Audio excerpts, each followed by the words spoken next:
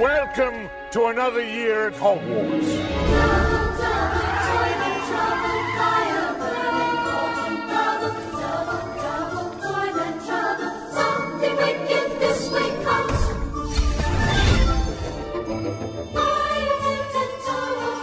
Sirius Black has escaped from Azkaban prison. Swear to me, you won't go looking for Black. Why would I go looking for someone who wants to kill me?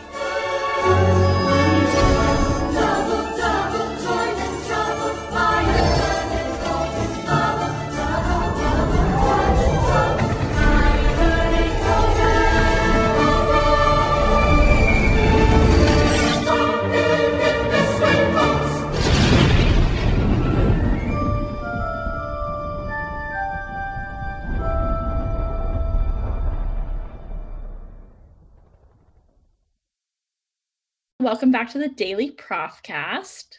You are here for our Prisoner of Azkaban film episode. Right, so you will, by the magic of editing, just have listened to the original Prisoner of Azkaban trailer. And now we're here to discuss. I have been so excited about this episode since we started the podcast. So excited to share our casting for this one. Is this your favorite movie? Yes. Okay.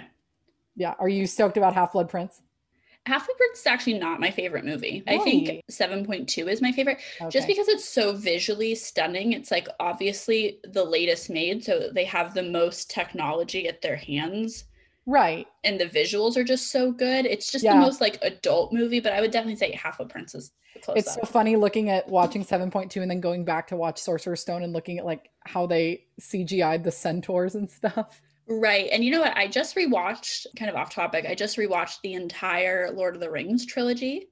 And I'm so surprised for when those movies were made, especially in relation to Harry Potter. Just no offense to my lovely Harry Potter people, but just like how much better the effects and graphics were. Totally.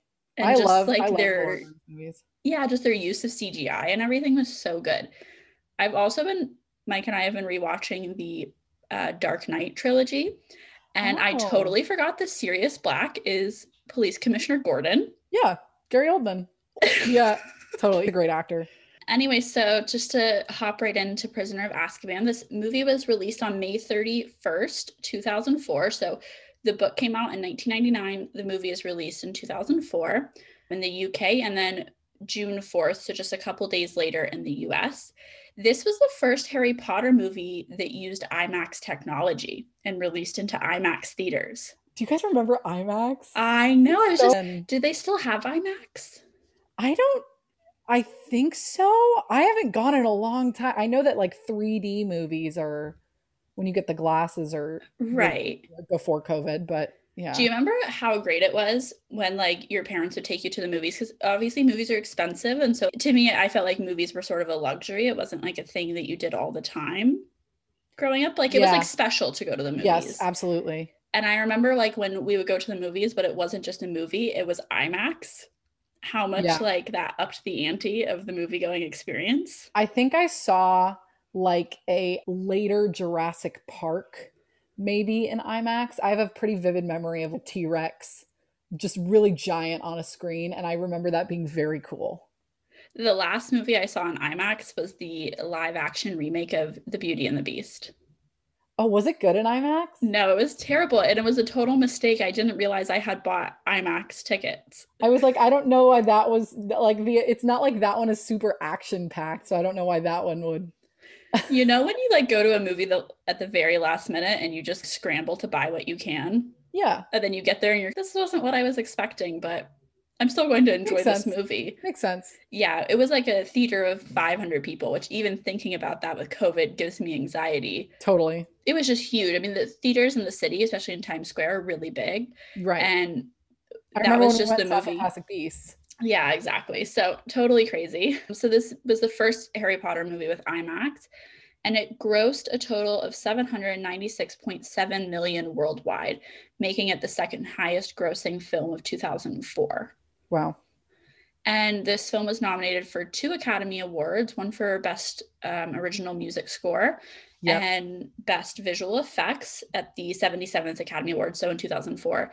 And probably the most notable thing about this movie was a very like drastic shift in tone and directorial style. Absolutely. So yeah, so we've moved from Chris Columbus, who directed the first two films, to Alfonso Cuarón.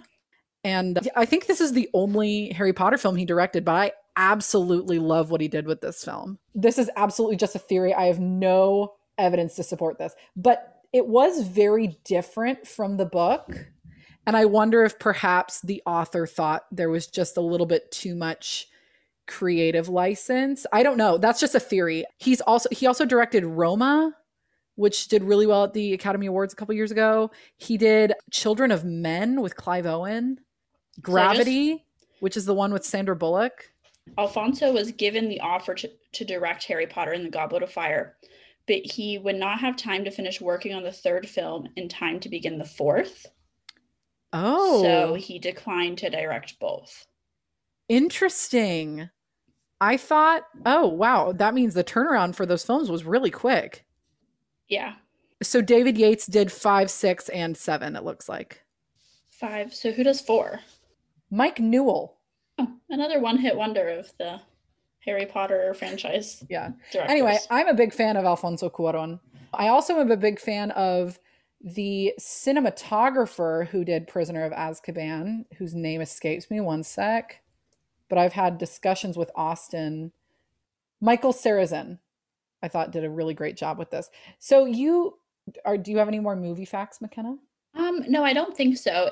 This movie has a 90% on Rotten Tomatoes, which is pretty good. We've discussed before, franchise movies don't typically do well on Rotten Tomatoes. Mm-hmm. It has a 90%, and that's not like critics ratings, that's like average viewers ratings as well as critics ratings. So that's pretty high for a franchise movie. They don't typically do that. And then audience polled by CinemaScore gave it an average grade of A on an A+ to F scale. So that's really high. I mean, but I can't stress enough, franchise movies don't do well typically. Because people everybody always has something that they can be unhappy about, right? And again, it goes back to, even in the book, there's so much intrigue in this one. And there's so much that's introduced in Prisoner of Azkaban that plays a huge role in later films and books. So I think that probably has something to do with it. Again, you said they were nominated for, did they win or were they nominated for Best Original Score? Just nominated. They did not win. It did win 2 Visual Effects Society awards, but and it was nominated for some BAFTA awards as well, but it did not win the BAFTA or the Academy Awards. So John Williams, who all of the like main themes we know and think of for Harry Potter, maybe with the exception of Lily's theme that was in Deathly Hallows, John Williams composed most of the music we think of when we think about music from Harry Potter. He was on the first couple films. I don't know if this was his last one. I think this might have been his last one that he was on, but I could be wrong. But I just think this score shines out of any of the other films. Again, I could be biased because this is my favorite movie, favorite book, everything. But I just think this, listening to this score as a music major, just there's so much that's so special and cool. Buckbeak's Flight sounds like something ripped out of a Wagner opera. It's so cool. So John Williams did do the music for this. So he was nominated for the Academy Award. Yeah. And just general critics across the board sort of said that this was a more complex, frightening, nuanced sort of look into the Harry Potter world. It was more adult. We got a lot more of Harry's feelings. There was just more depth, both to the book and the movie. So, yeah, I thought we'd talk about just like some differences in what we see between the first 2 films and this one, because a lot changes with the directorial change. The first thing I was just like trying to look at it with a more analytical eye when I watched it for this episode. But the first thing I noticed is the coloring is completely different. We're getting a lot of like darker gray, purples. It's a lot colder. Yeah. Which makes a lot of sense because, I mean, one of the biggest elements of both this book and the movie is the introduction of the Dementors. Yeah. And that is like a life-sucking creature And you sort of feel like the life sucked out of the room of the movie. It's just a little like tense. All of it's just tense. That's a really good assessment. The other thing is we get the change in our actor for Professor Dumbledore. We Yeah. lost Christopher Harris between the second and third film. Rest in peace, Christopher Harris. And Michael Gambon plays such a different Dumbledore. Totally. Richard Harris, excuse me, I'm thinking Christopher Columbus. No, it's okay. So Richard Harris had unfortunately passed away. We get Michael Gambon replace him as Dumbledore, and it's a very different Dumbledore, and we're gonna see that especially continue into the other films as well. But Michael Gambon plays just so much more like harsh, frightening in some ways, like very just a really different demeanor. Richard Harris brought so much of the quirkiness and the fun of Dumbledore, and now we're getting just a much more intense Dumbledore. Yeah, and actually, so recastings like that have to happen because of an actor's death or whatever reason, like recastings like that, especially in a so well-loved series with a huge fan base, is tough because the fans are like, well, I was used to this person. I remember as a fan not having so much, obviously I was sad about Richard Harris, but I remember not having so much trouble accepting Michael Gambon as Dumbledore after Richard Harris. And I do think you're right. I think we moved away from sort of the quirkiness into more of the sort Darkness. of serious, dark, and almost like Gambon introduced the like spark of manipulation that Dumbledore has, and the fact that it turns, that was the turnover with this film is, I mean, obviously that was not planned, but it is interesting. Right. It's just an interesting thing to see. The Hogwarts grounds are Much totally different. I don't know if somebody ended up going on location to Loch Tay and being like, oh, maybe we should make this a little steeper. But like, there's Hagrid's hut is like way across a bridge, way down a little ravine, and the Quidditch pitch is in a different place, and the location of the forest is a little bit different, and just in general, the grounds are a lot like, they're not as even as they seemed in the first two films. They were kind of flat in the first two films. But yeah, you'll notice a big change in the Hogwarts grounds. And Professor Flitwick, I've never understood why they did this. They just made him look younger and different. I don't know if he just got a really good potion regimen going between films 1 and 2, but like they completely changed his whole vibe. Warwick Davis got a different look for this. Same actor, different look. Yeah, Warwick Davis. Yeah, totally. Yeah, it's very strange. There's also, I mean, there's a lot of obvious plot things that are very different. Yeah, they change a lot of the plot stuff and a lot of the way things happen. Again, that goes back to my thinking that I don't know if somebody thought perhaps Cuarón took too much creative license with it. But yeah, that was all I sort of had. There were 2 other like small notes I made as far as like fandom things are concerned. The Sirius tattoos. I get a lot of questions like, where does Sirius get his tattoos? That doesn't make any sense. Like, prisoners didn't like congregate in Azkaban to give each other tattoos. It doesn't make sense. Yeah. It doesn't make sense. In the book, he doesn't have prison tattoos. It was just a cool looking thing they added for the movie. They're modeled after Russian, sort of like Orthodox looking prison tattoos with some Nordic runes thrown in. And they don't make sense with the book. They just look cool in the film. So that was They look good. Yeah, they do look good. I mean, I love the way they look. They just don't make sense. So that was purely a thing for the sort of cinematic side of the film. Harry mentions in other books, like noticing characters' scars. And like he talks about Alistair Moody's scars. He has never said anything about Remus having facial scars. And that's something they added for the film. I don't think that's super outside of the realm of possibility, though, because, you know, it says he would scratch and bite himself when he was transformed. And it's not outside of the realm of possibility for him to have scratched his own face. So I don't think that's like necessarily a bad addition. It's just not something we got from the books.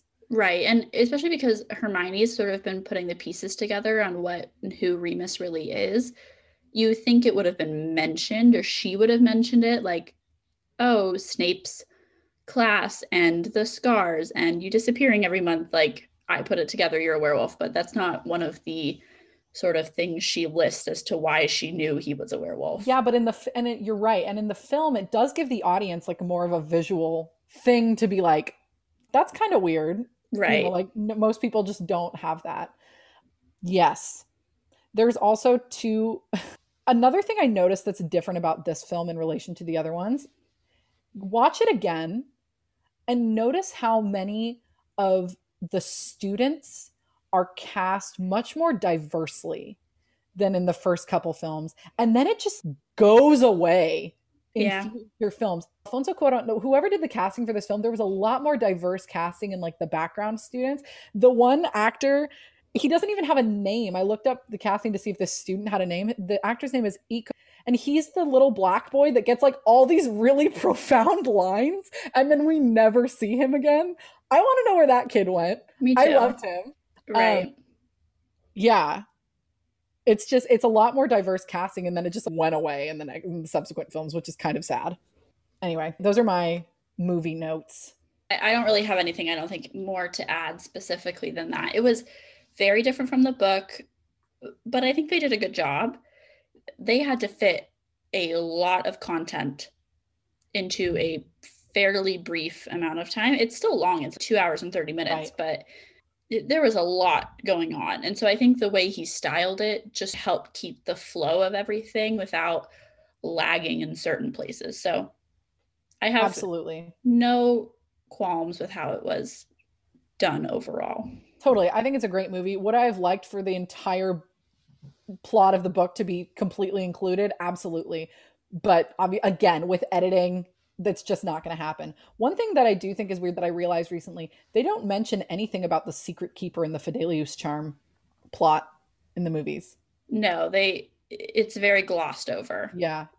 It's just like he betrayed them, but we don't really get details on that, which I thought was kind of funny. Right. Anyway, but we digress. So, I mean, of course, like Erin said, we would love if it had been 5 hours of all of the content, but that's why we hold out and hope for a long form series someday. Like, I just, praying that like HBO or something just picks it up one day.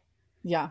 And does something like really good with it. Yeah. And so one of the most fun things we do with all of our movie episodes is we recast all the characters for 2020 or now 2021. Right. With, modern actors and actresses, and hopefully doing a little bit better of a job keeping to the real ages of people, because the movies are all over the place with that. Totally. And again, we wouldn't trade Alan Rickman for anything, but because they cast him, they had to also cast up Remus and Sirius. Mm-hmm. So we get, and James and Lily. Peter.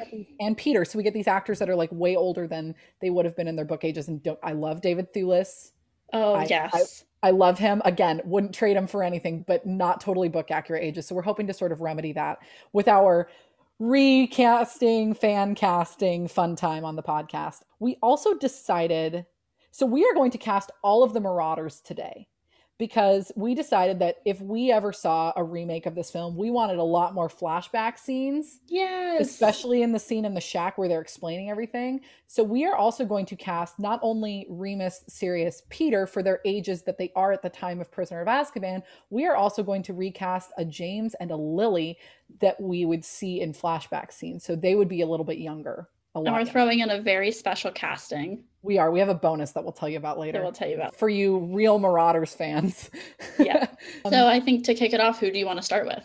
You know what, McKenna? I know you have an updated Snape. Do you want to start with that? I do have an updated Snape. So when we cast Snape in book 1 or movie 1, I had originally said I was pretty torn between, Adam Driver, who's not a British actor, and we do really try and keep it like British actors, and Matthew Macfadyen, both of which, well, Matthew Macfadyen definitely too old now, I think, for the role.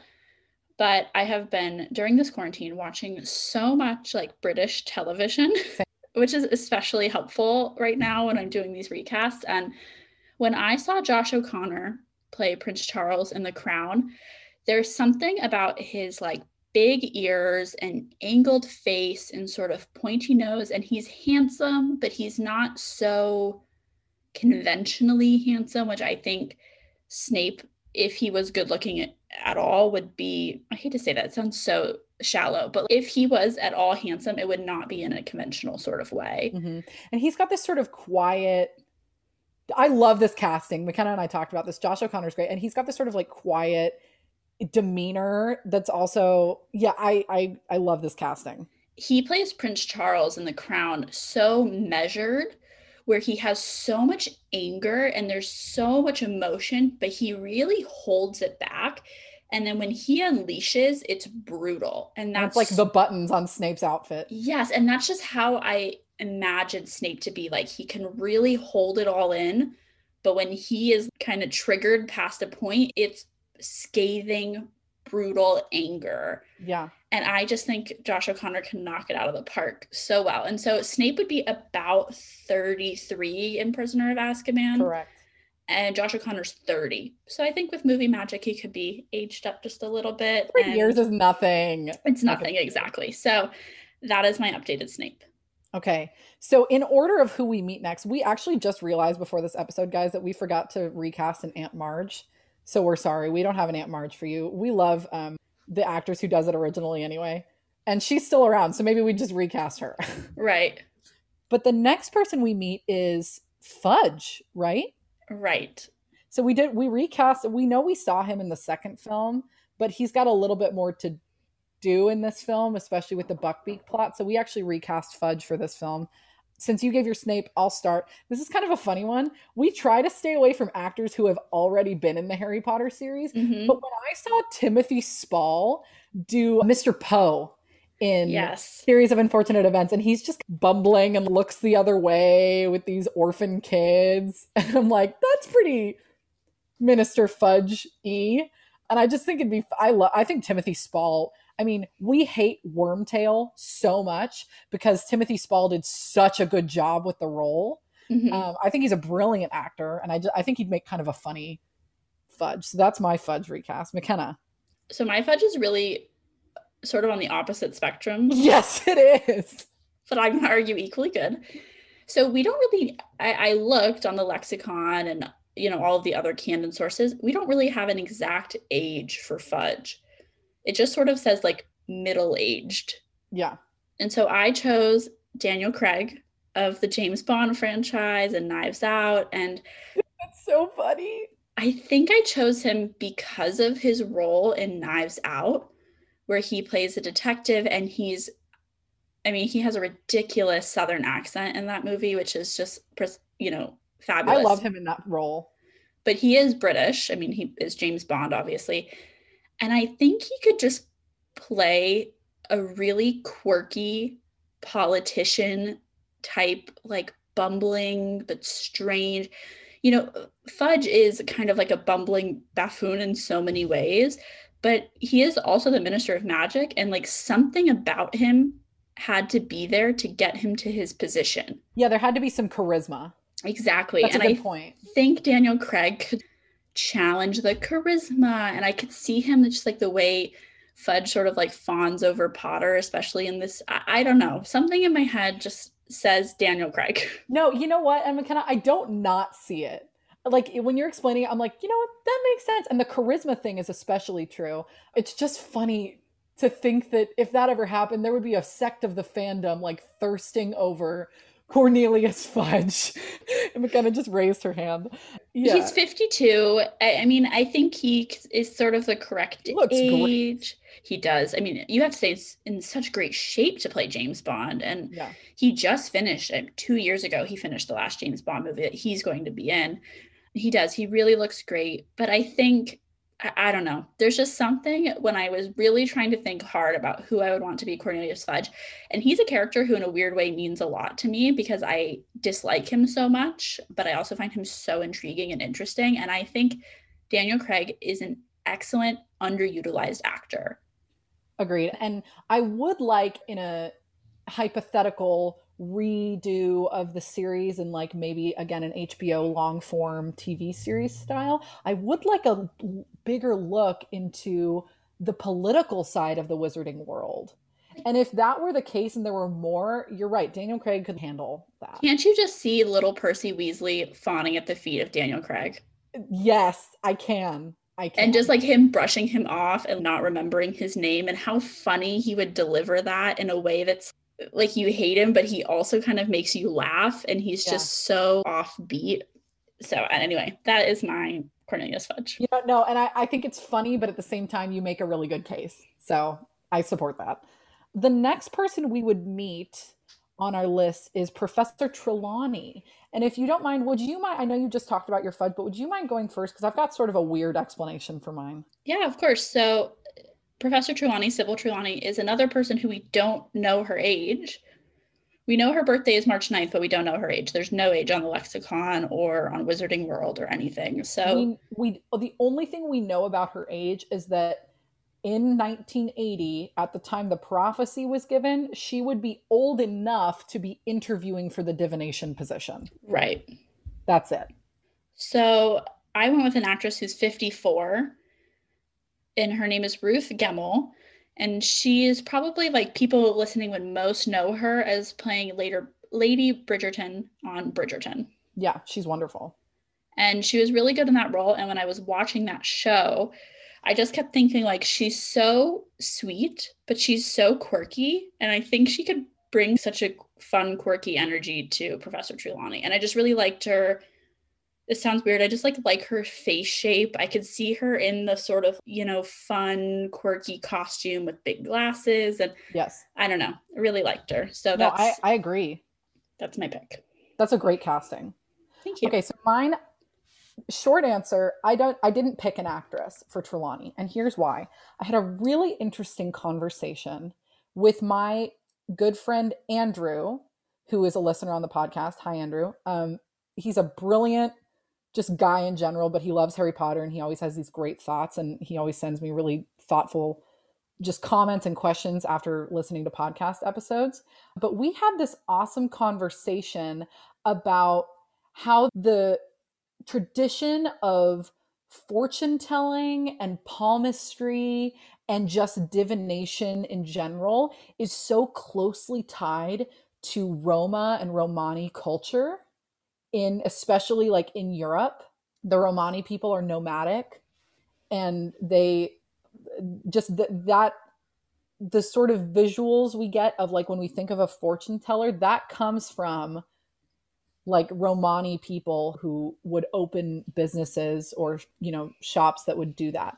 And so I think it'd be really cool, and it would give us a little bit more diverse casting, because McKenna and I strive to make our casting just a bit more I mean, it's England, we strive to make it a bit more diverse than the originals, because they could have done a little bit better in that department by our 2021 standards. But I would love it if I researched Romani actresses, and there's not a whole lot on like current people in the business who are acting, and I'm sure there are. So I would love for there to be like a search for a really good, really cool Romani actress who like has that as a background in her culture. I love that. That's my Trelawney casting. We're going to find a Romani actress. Love that. Thank you, Andrew. Props to Andrew for that idea. Amazing. Okay, so right. So should we do James and Lily off the top, even though we don't really see them in this? I think we should. Okay. So something that is really important to me in casting James and Lily is to remember that they were both like 21, 22 when they died. Yeah, they were 20. Yes.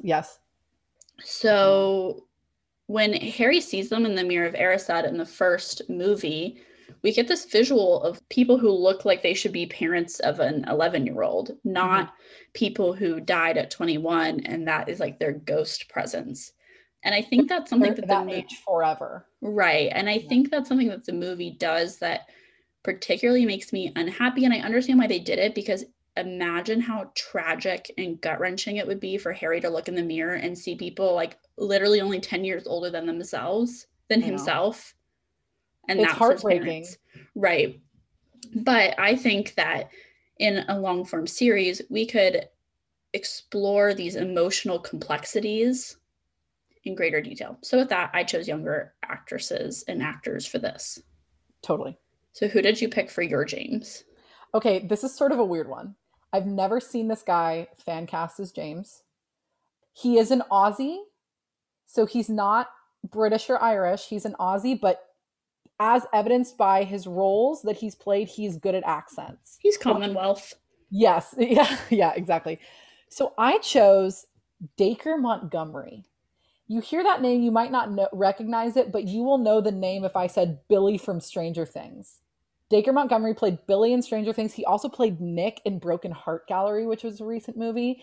And Billy is kind of this bully in Stranger Things, but in the end, he makes the right choice. And he's suave. Everybody's sort of drawn to him. He looks like a jock. I think he is a jock. Doesn't he play basketball? Or maybe in one scene. But he gives me these like James Potter confident vibes. Now you'd have to like darken his hair a little bit, shave his mustache, but I don't know. The second I saw him, he gave me James Potter energy. And maybe this is just a weird thing in my own head and nobody else is going to relate, but that's who I see in my head.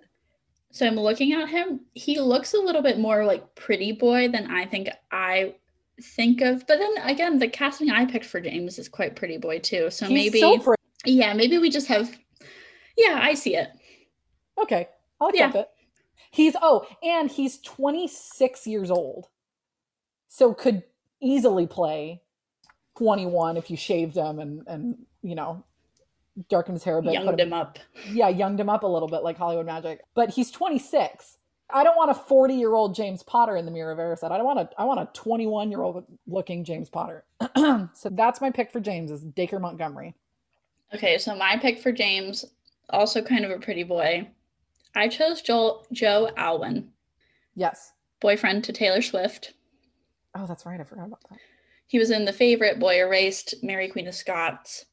I don't know. He's young. He's handsome. He's looks like that young. He's 29. Okay.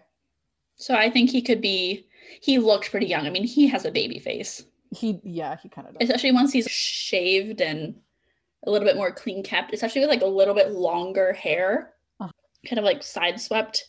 He looks young. Okay. I believe you. I just like his facial structure. It sounds so weird, but these are the things I was really paying attention to when I was looking at potential castings. I literally pulled just like lists of British actors within a certain time. Under 150 young British actors. Yep, same. I went on Wikipedia and they have every British actor ever listed by their birth year. And I literally went through like every one and I narrowed it down. And when it came down to it, it's his hair and his face shape. And it's only because I see a little Harry coming out of that face. Like somebody who looks reminiscent of his father, but also like his mother. And I can just see it happening from that face. A little Harry. So Joe Alwyn.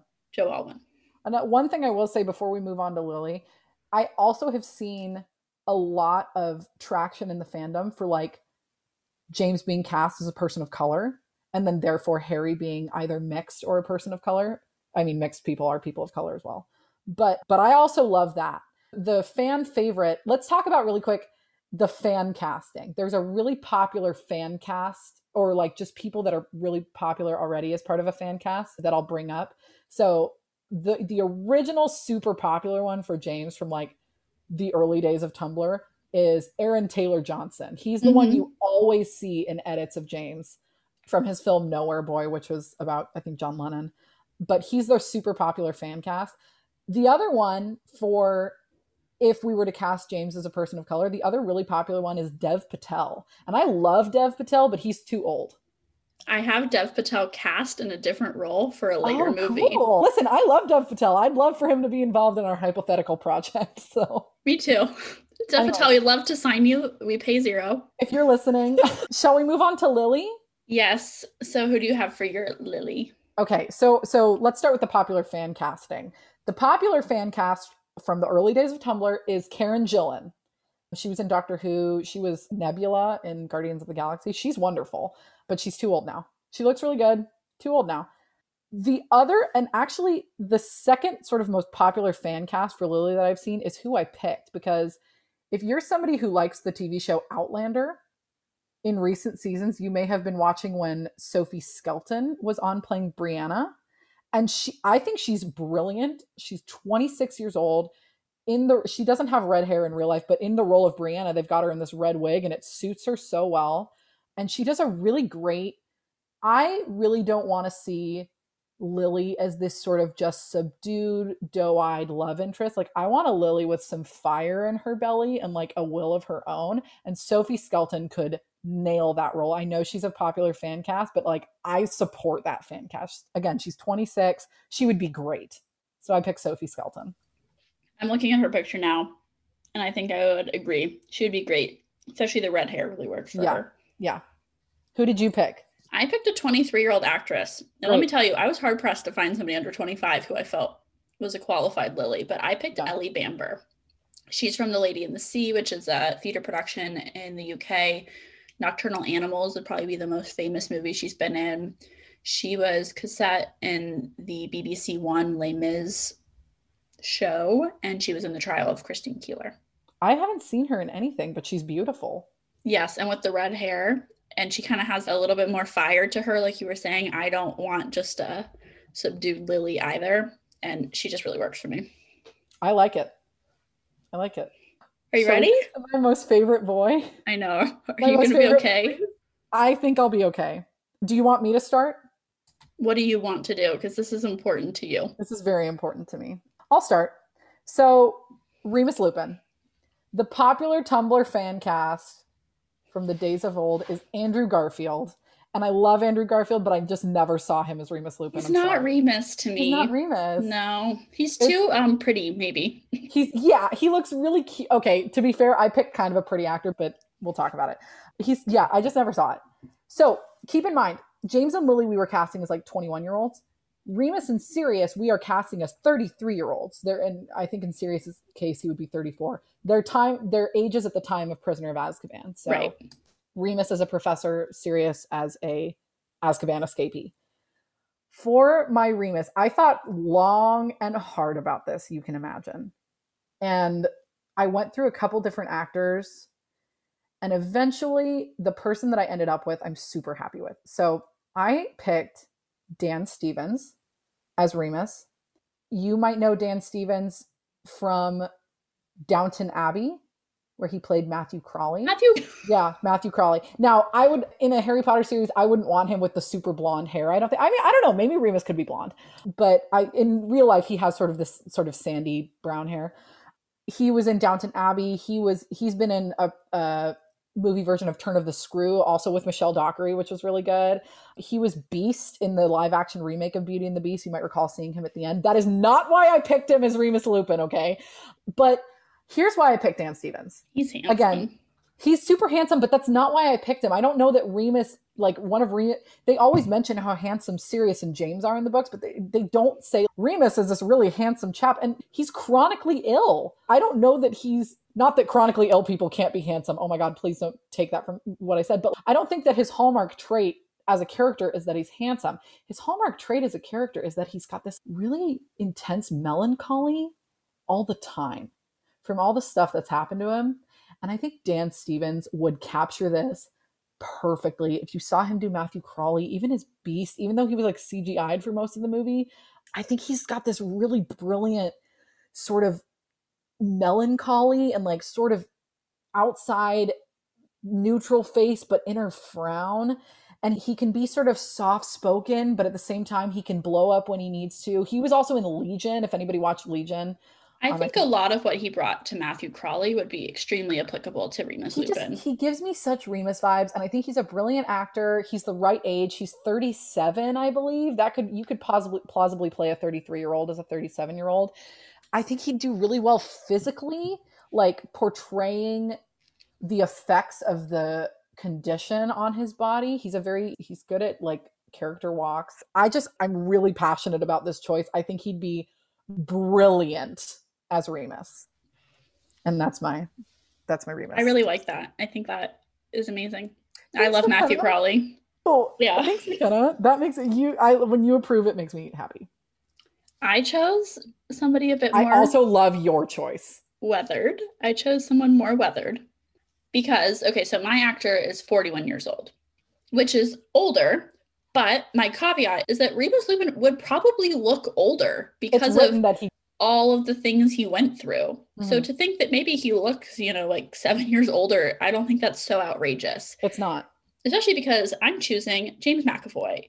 I love this casting. who is like so wolfy, and I love that. it's wolfy. Yeah. It's like weathered, and he has just such a good like scruff to him. And I just could see him like playing the sort of like transitions into werewolf very well, handling the effects of Remus's conditions really well, like portraying that very physically. He's good at that melancholy as well. Yes, and if you've ever seen him in Split specifically, he plays somebody who has multiple personality disorder, and obviously that is a very intense mental illness to live with, and the way he portrays that character and sort of the effects that each personality takes on him, and it's just brilliant. It's really brilliant, and I know he could handle CGI well because he was Mr. Tumnus in Narnia. Yep. Oh, that was the first thing I ever saw him in. Freaking love that movie. And I just love him. He's got it. I just love him. I love him so much, and I knew he needed a place in the Harry Potter world in my casting, and so I just thought Remus fit him so well. And I know he's older and there's things against him, but there's also so much for him. Yes, no, I do love James McAvoy as a Remus choice. And he looks great for his age because he is very in shape. Honestly, I don't think his age is an issue. I really don't. I think you're right. I think Remus would. David Thewlis looked a little bit too old for the role for me. If we're going by book standards, again, I love David Thewlis. I love him as Remus. But by book standards, he does look a little bit too old for the role at the time. I think James McAvoy is brilliant. Like feasibly looks the part. Yeah, totally. It's a big love. It's a big love. Yeah. Okay, my other favorite boy, Sirius Black. You know what? You go first. Okay. This was really hard for me. It's so hard. So the traditional, you went through a couple different Siriuses too. I have gone through a couple different, and there was a time I wanted Richard Madden to be James Potter, okay? And I still want to find Richard Madden a place in this world because I think he was my Lockhart choice, right? Yes, he was. Yeah. And you know what? I want to go on record. I had picked Armie Hammer for Lockhart. Armie Hammer is now a questionable human being who does questionable things, and so he's no longer welcome to participate, and I will take Richard Madden on as well. Richard Madden is our Lockhart. Yeah, okay. I'm denouncing Armie Hammer, and it is really hard for me, but yes, but we do that. Sketchy. Yeah. Okay, so Ben Barnes is the traditional fan cast for Sirius Black. No comment. Yeah. Yeah, okay. So, and what's funny is about these like 2012 Tumblr era fan casts is that they know that they have been like chosen. Oh my god, it's fandom. So funny. It's so funny. So just it's hilarious in general that the Harry Potter fandom these actors, Aaron Taylor Johnson, Andrew Garfield, and Ben Barnes, and then there were a couple different picks for Peter. Dane DeHaan's a popular one, but they have an entire fandom for roles they literally never played. I know. How hilarious is that? And there's a video floating around the internet, I duetted it on TikTok, of Ben Barnes at a meet and greet with fans, and somebody brought him a Gryffindor scarf and a wand to hold in a photo, and he loved it. And it's so funny, and everybody's screaming, they're freaking out. So they totally, at least Ben Barnes, totally knows that he's got this weird fandom for a role he never played. I know. Yeah. So I picked somebody who is 35 years old, on brand. I picked Tom Sturridge. Yes, I love this choice. He's in Far From the Maddening, The Boat That Rocked, Effie Gray, Waiting for Forever, Like Mine is probably his most famous role, and Being Julia. He has this like very angled, serious face. He's very brooding. Very brooding. I don't know. It just He's 35. Yeah, it just worked for me. I like it. Okay, listen, guys.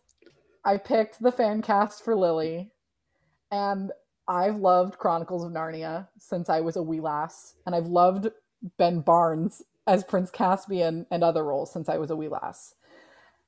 When he was originally the fan cast, my pick is Ben Barnes, because now he's too old to play a young Sirius. He's 39. He's old enough to play a post-Azkaban Sirius. And I still think he'd be miraculous in that role.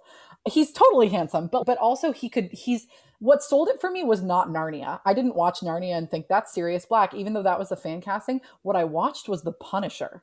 I don't know if anybody watched The Punisher. Yeah. But he played Billy Russo, who's the antagonist, who ends up being Jigsaw. And he does sort of, not that, and Sirius isn't evil. Like Billy Russo is the villain in that show, but Sirius is this sort of pretty boy with a dark side. His portrayal of Billy Russo, or like Nick in By the Gun, is just, it's like spot on for Sirius, or Logan in Westworld. And those are all, I know those are all sort of antagonist characters, but it just, the brooding bad boy energy is spot on. I'm not ready to give him up as the Sirius fan cast. So I would cast Ben Barnes now as a post Azkaban Sirius.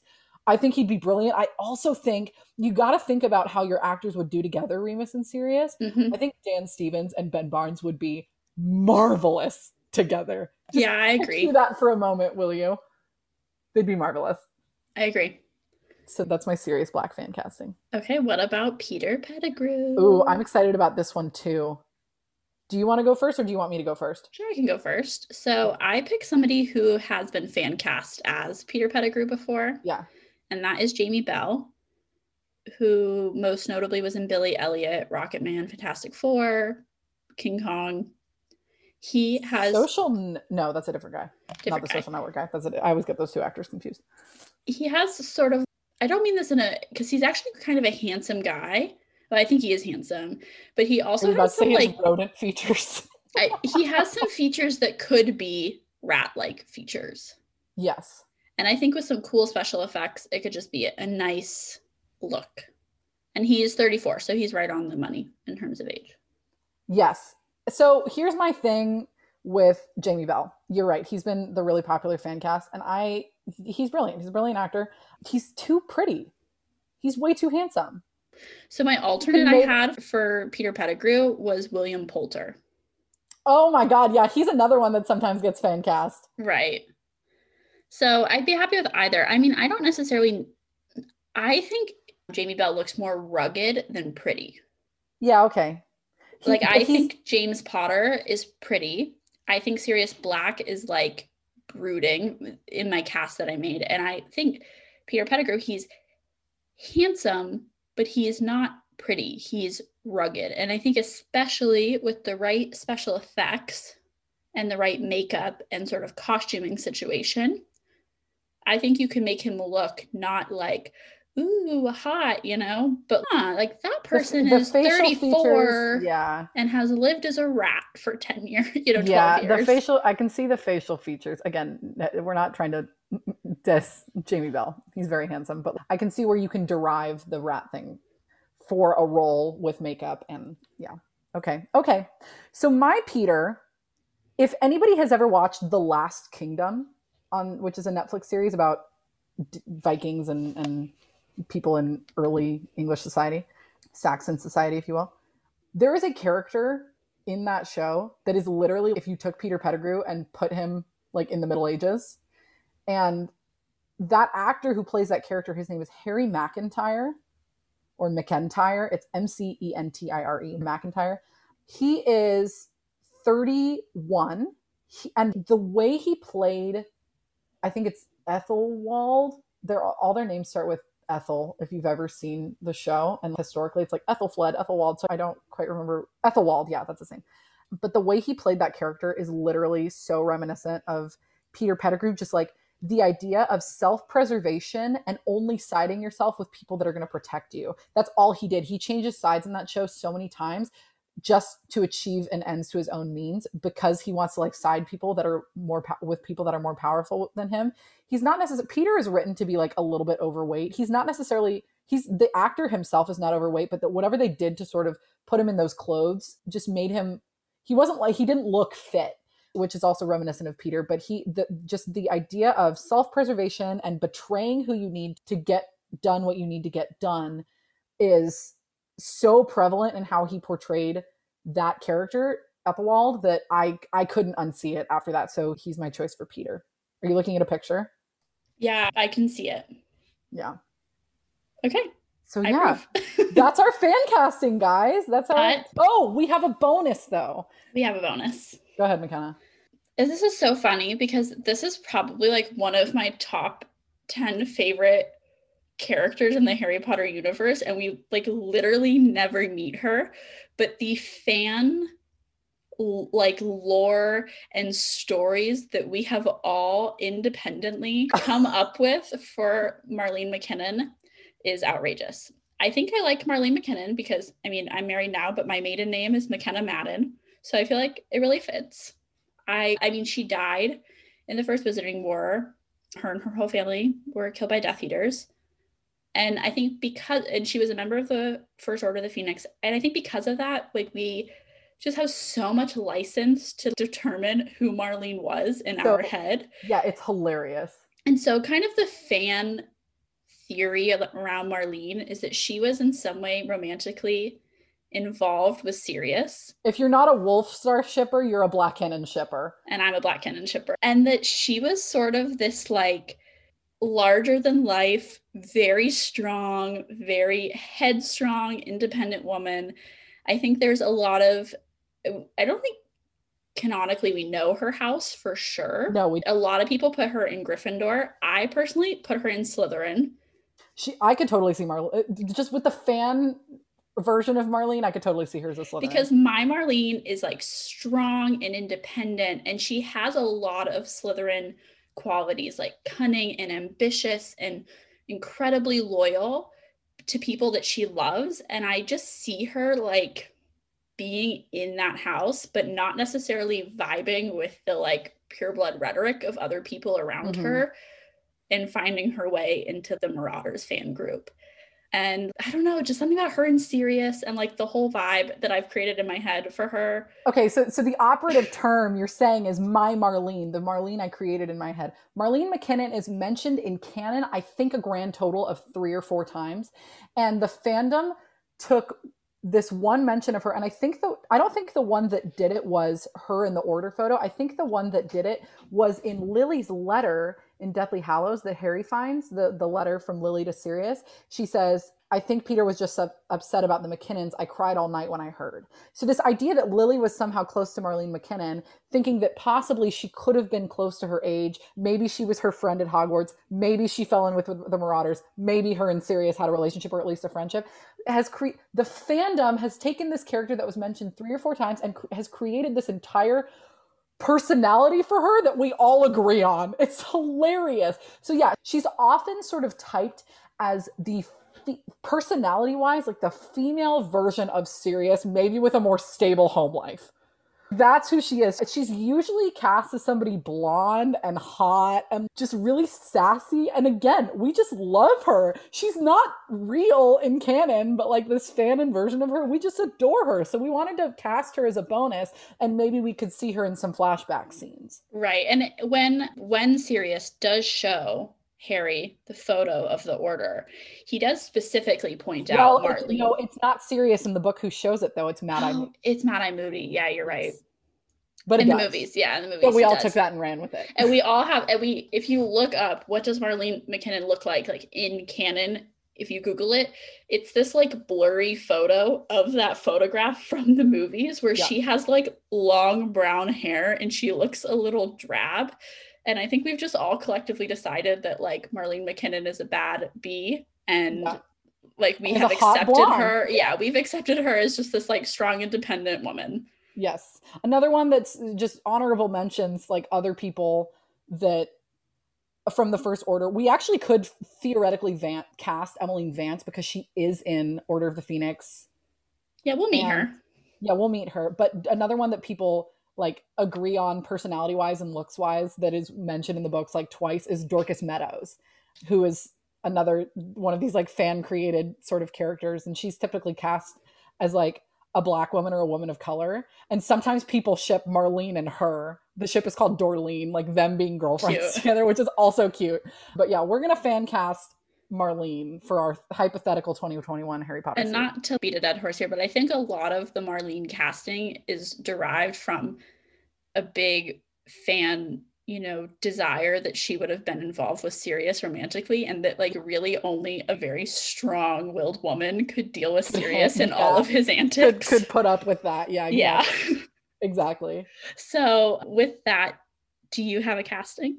I do. So this is another Outlander actress. The name McKinnon is vaguely reminiscent of something Celtic, either Scottish or Irish.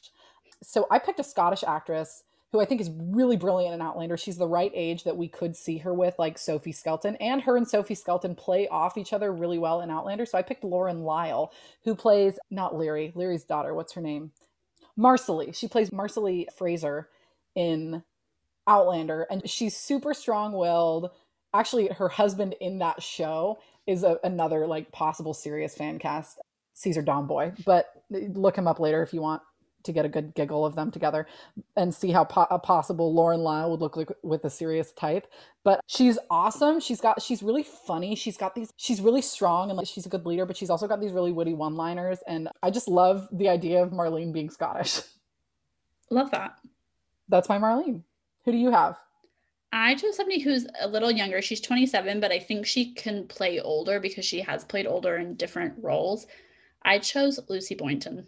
Well, you wouldn't need to see her play older. Yes, because she died young. That is actually what I meant. So scratch that, taking that out. I did choose younger on purpose because she died. And that I chose Lucy Boynton. Lucy Boynton. She's beautiful. She is. And she has a very sort of like severe, sharp angled face. Like she just looks like a girl who you like would not want to mess with, honestly. Yeah, she does. And she was in Bohemian Rhapsody, and she's in The Politician currently, and Murder on the Orient Express is one of my favorite roles that I've seen her in, and Miss Potter. Cool. Yeah. So those are our casting choices for Prisoner of Azkaban. We always have so much fun doing that. Yeah, it's the best part. Sometimes when you get to the end of a book, it can be like, oh my gosh, we've been doing this for a while. We've been on the same book for a month. Oh my gosh. And then when you get to the movie episode and we get to do castings, it's the finish line. Yeah. Now, I have a question for you. When you're reading, do you see the original cast in your head, or do you see these people you're talking about, or a combination of both, or you do just not really picture? I do picture, maybe this is crazy. I almost just like picture like my own unique people, like what they would look like. Yeah, I don't know if I guess sometimes I picture actors, but mostly very rarely. I think I picture just like my own people in my head. So normally when I'm reading before when I read Harry Potter initially, before the movies or each movie came out, like I had my own unique people. When the movies came out and I would reread, I saw the actors from the movie. I tried as an exercise reading Prisoner of Azkaban with this cast in my head that I came up with, and it was really fun. It was like a new story. That's awesome. Yeah. But yeah. Any closing thoughts on Prisoner of Azkaban? I just love this one. I can't wait to like get back to stuff about the Order and like flashbacks about the First War and the First Order of the Phoenix and in Order of the Phoenix. But I'm also really excited to explore all the sort of wizarding school stuff in Goblet of Fire. I will miss Prisoner of Azkaban, though. I'm very fond of this story.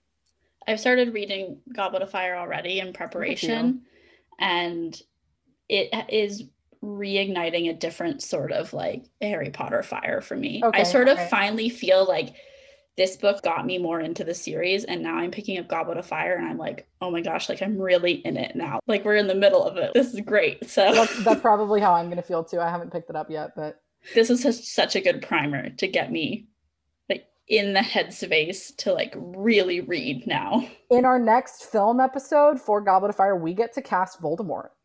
I'm ready. Although nobody could do it like Ralph Fiennes. Yeah, people could come close, but he's so good. He's so brilliant. Okay. Any closing thoughts? That's it. I had so much fun doing that. That's it. So the next time you'll hear from us, we will be doing a Q&A episode. Actually, we've sort of already collected all of our questions for that episode, but we'll do more of them in the future. So if we don't get to you next week, it's nothing about you. It's not you, it's us. It's us. And we're going to be doing that with a wonderful guest. We're going to have Annika from @Queen of Smarts on TikTok on with us to chat with us. We just love her. We think she's a lovely human and a brilliant cosplayer. Oh, she's so good. Her cosplays are amazing. And she's, I don't know, she just has such a great energy about her. And she also has a really unique perspective on Peter Pettigrew. And I'm really excited to pick her brain, especially in relation to us closing up our Prisoner of Azkaban discussion. Absolutely. Thanks for being with us. Thanks for being with us. Toodaloo. Good. Yeah, it was really good.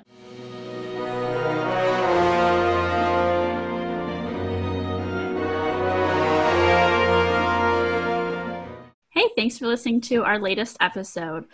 As always, please subscribe on whatever podcast platform you're listening on. And if you're not a listener on Apple Podcasts, it would still help us out a lot if you head over to Apple Podcasts and leave us a 5-star review. If you have any questions, comments, concerns about anything you heard in this episode today, please drop us a line at our Anchor profile. You can leave us a nifty little voice message there, or you can head to our Instagram @TheDailyProfcast to DM us or leave us an email.